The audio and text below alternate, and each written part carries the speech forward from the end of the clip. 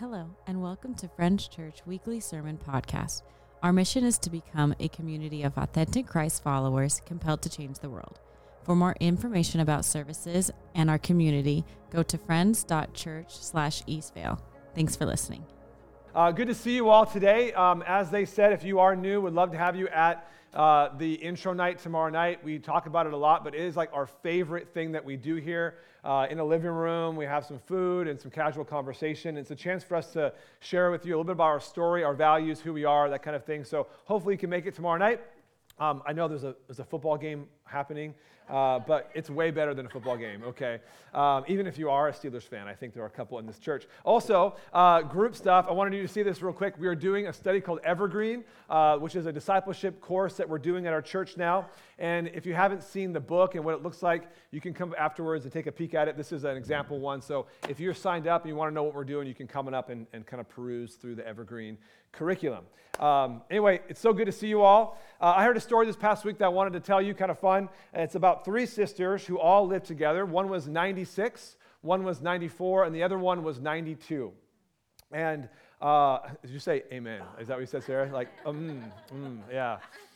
The 96-year-old drew up a bath, and after she was done drawing it, she put her foot in the tub, and then she said, I forgot, am I getting in or am I getting out? The 94-year-old said, I'll help you, and started walking up the stairs and got halfway up and said, I don't know if I'm going up or I'm going down. I'm not too sure. And the 92-year-old that was on the couch heard her sisters forgetting everything and said, I hope I never forget like you do and lose my memory like that. And then she knocked on wood, for good luck. And then she said, I'll come up to help you in a moment. Just let me open the door first. She sees at the front door of the house, right? It doesn't matter how old we get, all of us at some point will get weary. Am I right? I don't know what kind of season you're going through, but at the start of the year, you can feel weary just because of the holidays coming to an end. You can be weary for all different kinds of reasons. Maybe you worked hard, like Hayden, to get to a place in life, to a new job or promotion, or you hit your sales goals, and you're just tired because you worked really hard to get somewhere. Maybe you're weary because of a long delay for something. You've been waiting and waiting and waiting for something, and you're weary. Krista and I were a bit weary the past few months because our son had some medical things going on, and thank God for doctors and for prayer, and we've seen a lot of improvement there. But there were times when in 2023 when we went to bed and I'd lay my head on a pillow and I would just sigh and go, I can't wait till we move on and get over this and get on to the next thing. And we were weary. We had been praying hard for God to heal and to do something good through the doctors. We had fasted, we had prayed, and we were weary because we had sought God so much in our life. Weariness can happen even when you're pursuing God. I know a person in this church who's trying to give up a habit, and it's hurting their health, but also their spiritual formation. And they're disappointed that it's taking so long to get over because it's just grabbing hold of their soul. They're weary from even the battle of overcoming. And so weariness can hit us in all different types of places. Maybe you're weary because you're waiting to get pregnant, and it's been a really hard journey through that. Weariness can be very painful. I cannot take away weariness. I wish I could. I wish we could just say, weariness be gone. All of us will be weary this side of heaven through different seasons of life. But in Hebrews chapter 12, the author of Hebrews gives us three choices that you and I can make when we feel weary in our life. He gives us three choices that we can respond to weariness in when we feel weary. And so if you want to turn your Bibles to Hebrews chapter 12, we can jump in there. And the question I want to explore today is this: how am I to respond when I grow weary? How can we respond when we grow weary? The author of Hebrews writes to a bunch of weary Christians, and I'll break down the backdrop for us in a moment. But these Christians had been through it. And he gives them these three choices that they can make in the midst of their weariness in order to continue to grow to become like Jesus. The big idea that I want to break down for us, I want to share with you up front is this: growth is a choice. That's the big idea of our passage. Growth is a choice.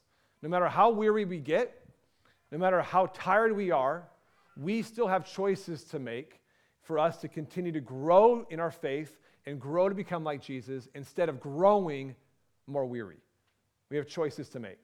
Now, we're going to talk about what God's part is in our weariness, but we have choices that we can make as well.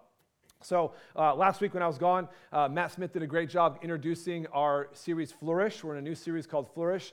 And it's really our chance to talk about how do we flourish as a church, how do we flourish individually in our walk with God, and then what does just a life that flourishes look like?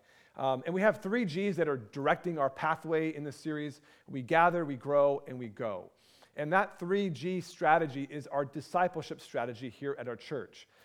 If you know about kind of friends, you've probably heard those before, but we believe that every Christian who wants to flourish in their faith will gather on Sunday mornings to hear God's word in some capacity, that they will grow and that they will go and have a mission and a purpose in the world. And Matt talked last week about growing or gathering together on Sundays and what we do that and why we do that. And today I want to talk about growing and becoming more like Jesus. We believe that a flourishing Christian is one that is growing in their faith.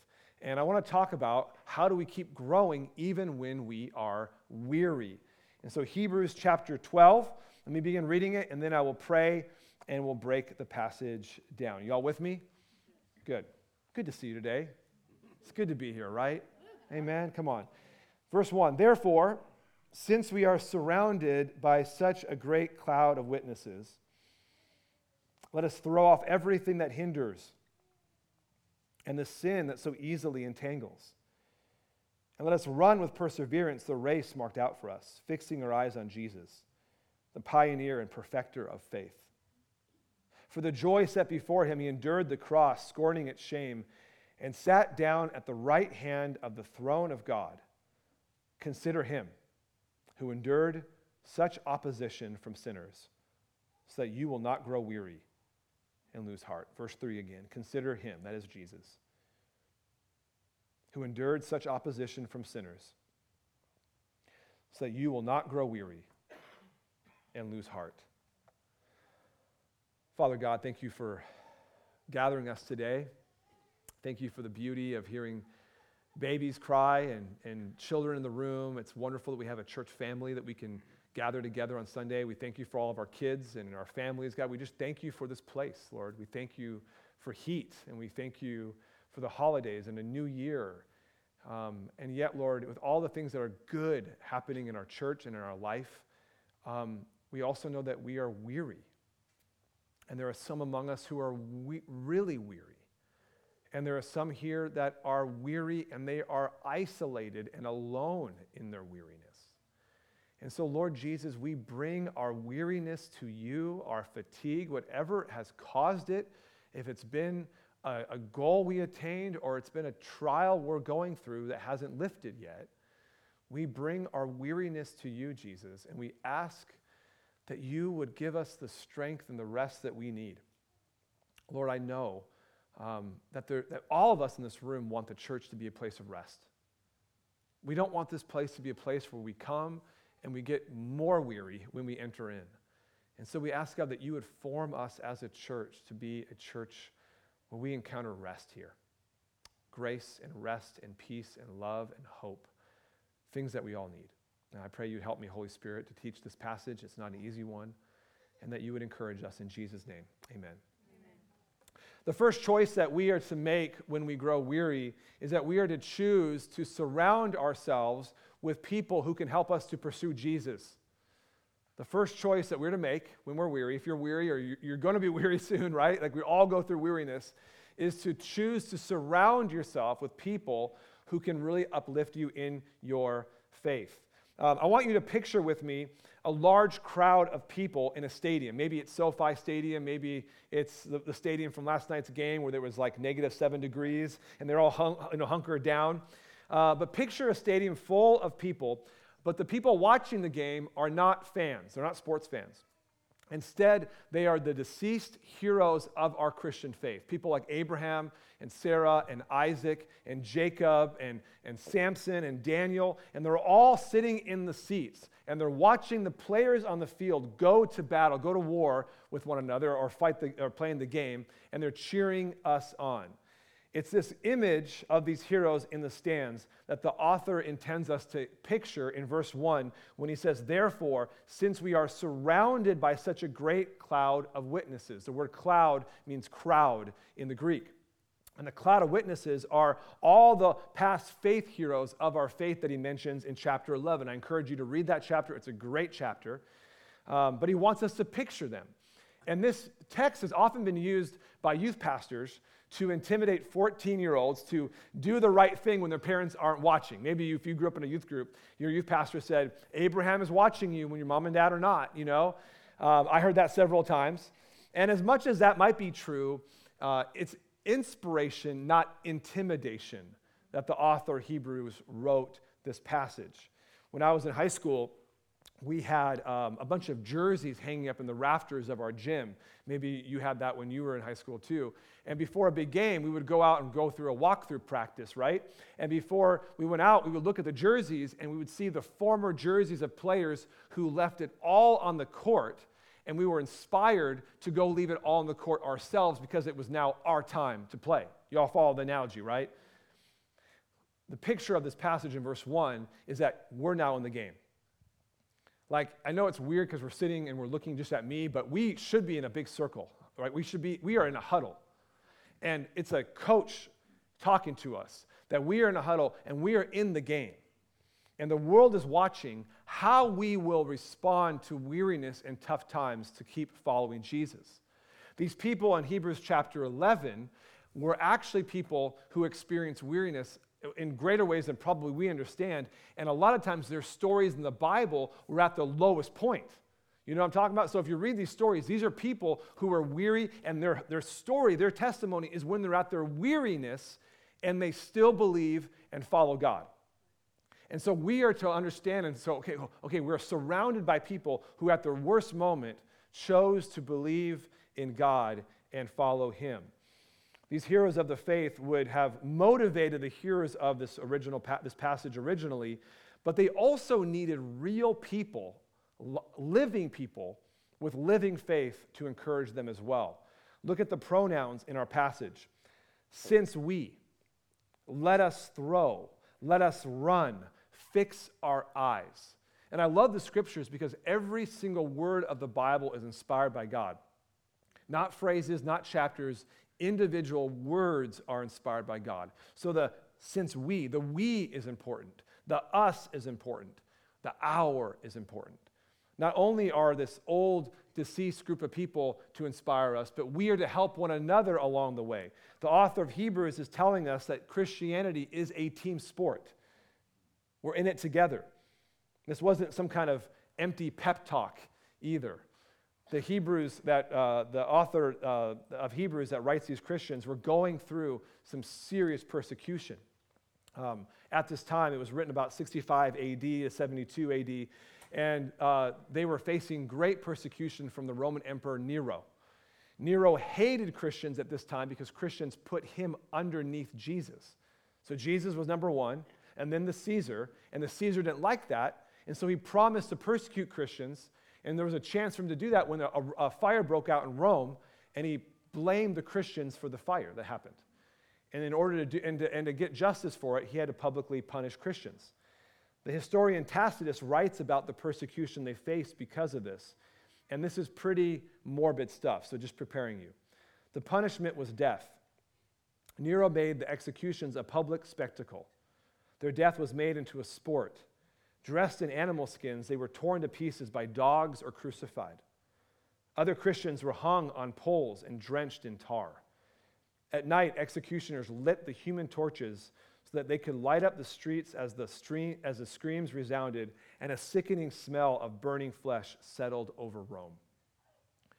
That is what the original hearers of this passage were experiencing. That's what they're going through when they hear, since we're surrounded by such a great cloud of witnesses, let us throw off everything that hinders us. And as you can imagine, if we were in their shoes, we would be discouraged and weary. And they were. The original hearers had considered giving up on Jesus. They thought, it's not worth it, man. I'm not going to be burned alive for this. They considered giving up on Jesus and returning to Judaism, which was a much more acceptable faith in Rome at the time. And the author of Hebrews, he says to them and to us that maybe they'll stick it out in their faith if they can hang out together. If they can find togetherness and teamwork, maybe they will make it through. And so when we're weary, the author of Hebrews encourages us, first and foremost, to surround ourselves with people who will help us to pursue Jesus. Now, maybe you're thinking, I got this thing. It's just me and Jesus. Like, I'm good. Life is good. I'm not weary. My soul's not weary. I'm in a good place right now. And that could be a decent strategy when things are going okay. But it can't just be you and Jesus all the time.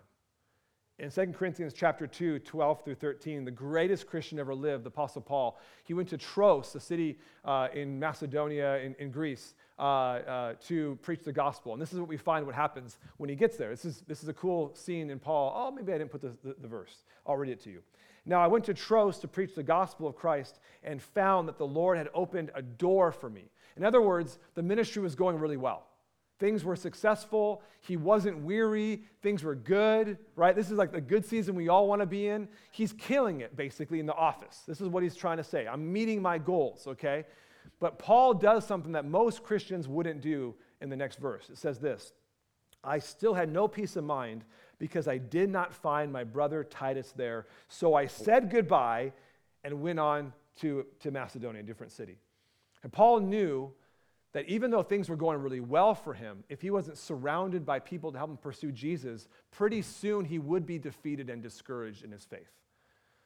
He needed to have people. So it can't just be you and Jesus all the time.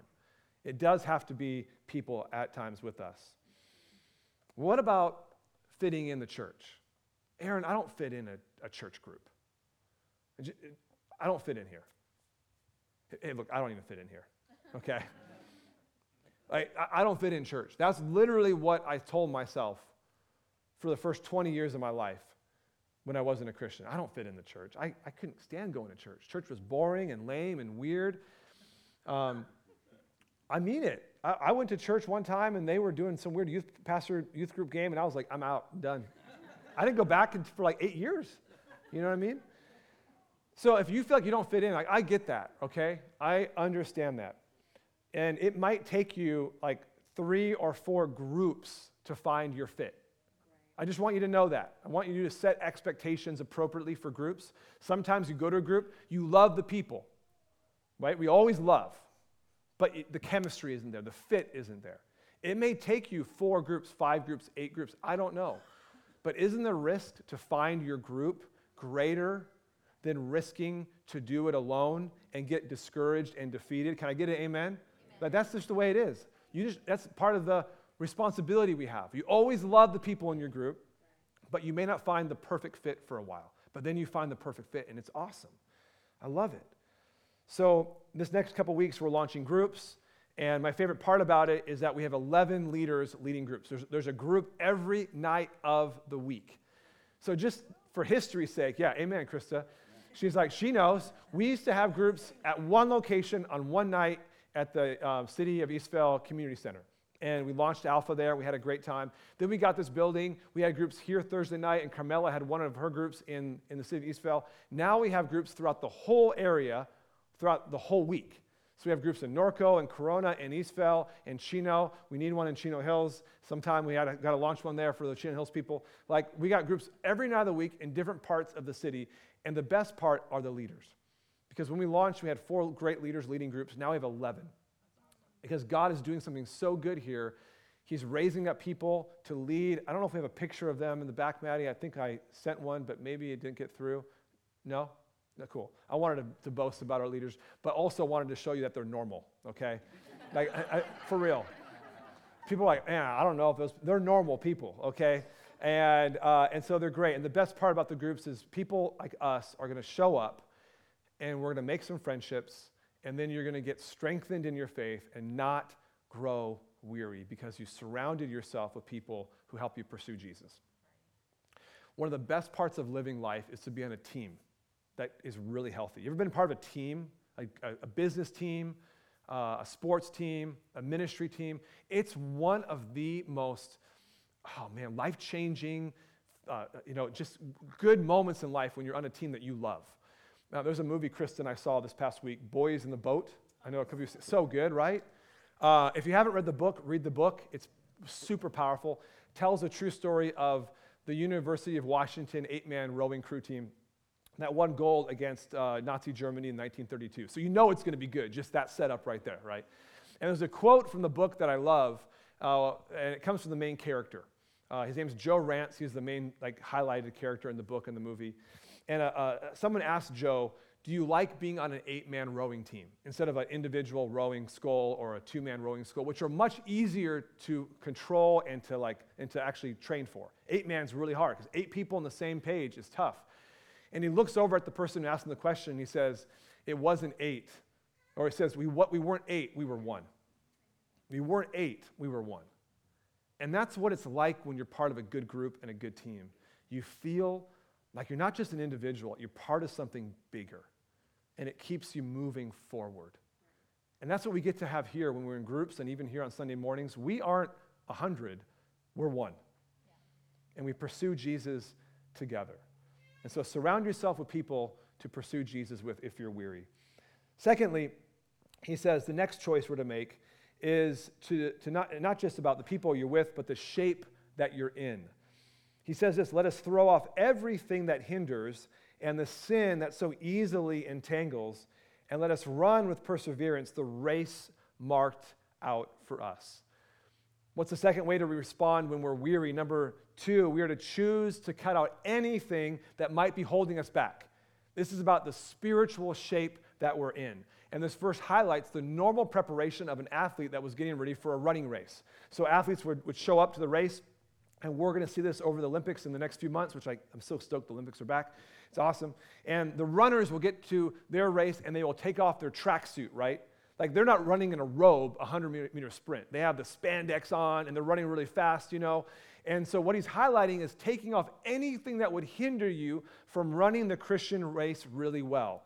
When he says to throw off everything that hinders, this means anything. Everyone say anything. Anything. Even if it's not sinful. Everything is included here if it's not helpful for running your Christian race. I ran cross country in college, and I was, just so you know, the slowest person on the team, and our team was the worst team in the league. So just do the reasoning of that, right? Just don't think I was fast at all. So I showed up to my first race in college at Balboa Park in San Diego. And I lined up, and I had played 1 year college basketball, so I went to college. It was to play on the sports team. I got saved. I quit the basketball team. They offered me a cross-country scholarship for just 2 months out of the year, and that felt okay with me and the Lord. So I committed to cross-country. I showed up, and I looked across the line, and I noticed something right away, that all the other runners were much thinner and skinnier than I was. And I had put on all this bulk to play college basketball. Now, was the bulk bad? No. The bulk was good for ball. The bulk was a detriment to running the best race I could. And that's the picture that we're giving here. When we are weary, it is time to pause and examine your soul about why and what might be hindering you, what might be getting in the way of not being weary, what might be making you weary. And this isn't just about your beliefs or about your behavior, it's also about your beliefs. Because some of us, we might do something and we go, okay, I got to cut that out. But you have to examine why you're doing that behavior in the first place. So we might cut out that Netflix show that you're watching. Is that show really helping you run your Christian race? And then about the next 2 minutes are going to be painful. Just want you to know. That's why I'm so energized today, because they were painful for me, and I'm just wanting to give you the pain, okay? I want to share it with other people. Okay. Is that Netflix show really helping you run the race? And then why are you watching that Netflix show? Like, it's not just about the behavior, because we're not about behavior modification. Spiritual growth is not just about your behavior, like a bunch of robots. It's about heart change. And your heart change can only change if you examine deep beliefs, right? Therapists in the room that are going on the inside of a person. And why are you drawn to that show? What is it about that show? Maybe your life is so noisy you can't hear from God. Maybe you multitask when you do your devotions. You got your Bible, great. And then you got your phone. Anybody do this? You're like reading the Bible. Am I just preaching to myself? You go, oh, wait, I'll check. You do your devotions with your phone next to you, and so your devotions aren't refreshing. Because how can they be refreshing if you never really get to hear the voice of God? Maybe you need to trim off putting your phone in a different room, and then you go and you actually spend time with God. I'm not saying this, again, this isn't all sinful stuff. This is just stuff that might hinder you. Maybe you do your time with God in the car. And I know some of you how you drive. You're not paying attention to Jesus when you drive. You're paying attention to the bad drivers around you. And you're getting all upset. And then you're like, I have my devotions in my car today. No, you didn't. Come on. Take 10 minutes quietly with Jesus. Cut out that, right? Might not be sinful stuff, but it might be contributing to your weariness. Maybe it's debt, credit card debt. I mean, we all know if you have debt, how weary you feel. There's not a lot of joy, there's not a lot of hope, not a lot of peace when you have a ton of credit card debt. So maybe you cancel your subscriptions to all the things you have subscriptions to, and you just put all that money towards your credit card debt to try to get out of it as fast as you can. I would love to see people out of credit card debt in this church as much as we can. I'm not picking on anybody in this at all, pointing at myself as well in this next one, but sports. There's so many athletic images in this passage. This is an athletic paragraph that I have to point out and ask us, are sports too important to you? Are athletics too important to you? I think that sports have taken too great of a place in America today, especially among Bible-believing Christians. And I can speak this really authentically because I grew up in this whole realm. But maybe you're so tired from and weary because you spend so much time on fantasy sports or at the field, or maybe you're driving your kids to every soccer game or football game in the world, and you're tired because of all that. And again, it's not about the behavior, it's about the belief system. Why is that so important? Is it the scholarship? Is it the money? I didn't even get a scholarship to play college basketball, and I went to college to play basketball. I got a scholarship to run a sport I never ran. And then after I was done with that, I got a scholarship to be on the student government team because I had decided to follow Jesus and learn about leadership. You don't know where the money's coming from. You don't bank the scholarship and sacrifice your walk with God. Amen? Can we just do this? Yeah. Right? Don't hinder your kids in your walk with God because you think a scholarship's coming. It's not about that. It's about being faithful now and trusting where the money's going to come later. God, okay, done with that. I get emotional. Just, man, come on. These people, we'll keep going. All right. It could be overwhelming to throw off everything that hinders. Throw off everything. So today, all I want us to do is name one thing. What's one thing? If he's saying throw off everything that could hinder, let's just name one thing in our lives that would help us run the race better, because we might be getting weary from it. I don't know if you're going to stop tomorrow, but I know that by naming it today, it will help you a lot. Just naming things is a big deal. I'm trying to cut out sugar in my own diet right now because I ate too much sugar last 6 months, and my mind was foggy, and I was weary, and I wasn't getting good sleep. And you might be thinking, to yourself, Aaron, it's impossible to quit sugar. And now you ask me to give up Netflix. This is more addictive than anything else. And so it might feel like wishful thinking in this idea of giving things up. But brothers and sisters, I never want to talk about something at church that seems impossible to you. This isn't wishful thinking. I want to give you a difference between wishful thinking and true hope. This is important. You can take notes on this for a moment if you need to, okay? Wishful thinking is you have a desire for change, but there's no foundation for why that desire would ever happen. Wishful thinking is you have a desire for change, but there's no foundation for why that desire could ever happen. True hope has the same desire for change, but there's real foundation to why that change could happen. See the difference? Wishful thinking, I want to change, but there's no reasons for why this change could happen. True hope is I have a desire to change, and there's actually reasoning to why this change could actually take place in my life. And that's what we find in the next passage about the true hope that we have. It's not wishful thinking. The true hope is said about Jesus. Fixing our eyes on Jesus, the pioneer and perfecter of faith. For the joy set before him, he endured the cross, scorning its shame, and sat down at the right hand of the throne of God. Consider him who endured such opposition from sinners, so that you will not grow weary and lose heart. This is one of the richest descriptions of Jesus in the Bible. And it says that Jesus is the pioneer and perfecter of faith. This is actually less of a description of Jesus and more of a title for Jesus. The word for pioneer in the Greek, it means ruler, beginner, the old one, the first one, the initiator, and the forerunner. But my favorite use of the word is the word champion. Jesus is the champion of our faith. He's the one who won the race. He didn't come second.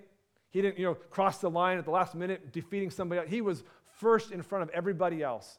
And he won the race because he did what nobody else wanted to do or could do, which is that he, for the joy set before him, endured the cross. What does that phrase mean, for the joy set before him?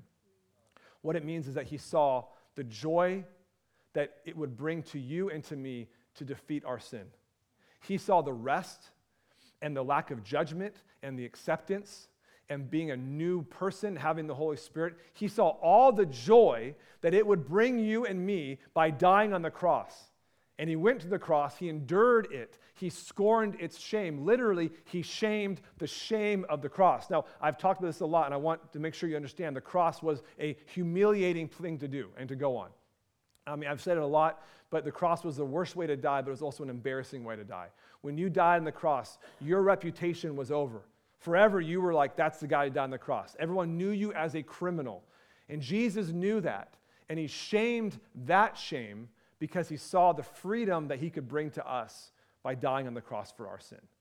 And after he saw the joy and scorned the shame of the cross, he was then given the champion's chair. It says that he was given the seat next to God, which is a place of honor.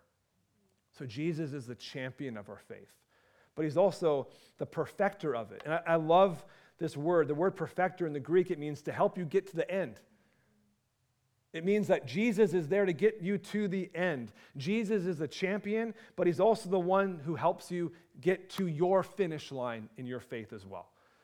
Some of you know that in 2017, I ran a 100-mile marathon up over the San Gabriel Mountains. We ran over there and then went over to the Rose Bowl. Kind of crazy, I know. I told you I don't fit in the church. Weird things like that, right? But I ran this race, and the race director said that we could have a pacer at mile 50. And so at mile 50, I saw Krista, and she wasn't my pacer, but she can run. And I saw my friend Mark, and Mark was a former cross-country runner for the University of Michigan. He's really happy right now. And he was really fast, and he ran with me the last 50 miles of the race.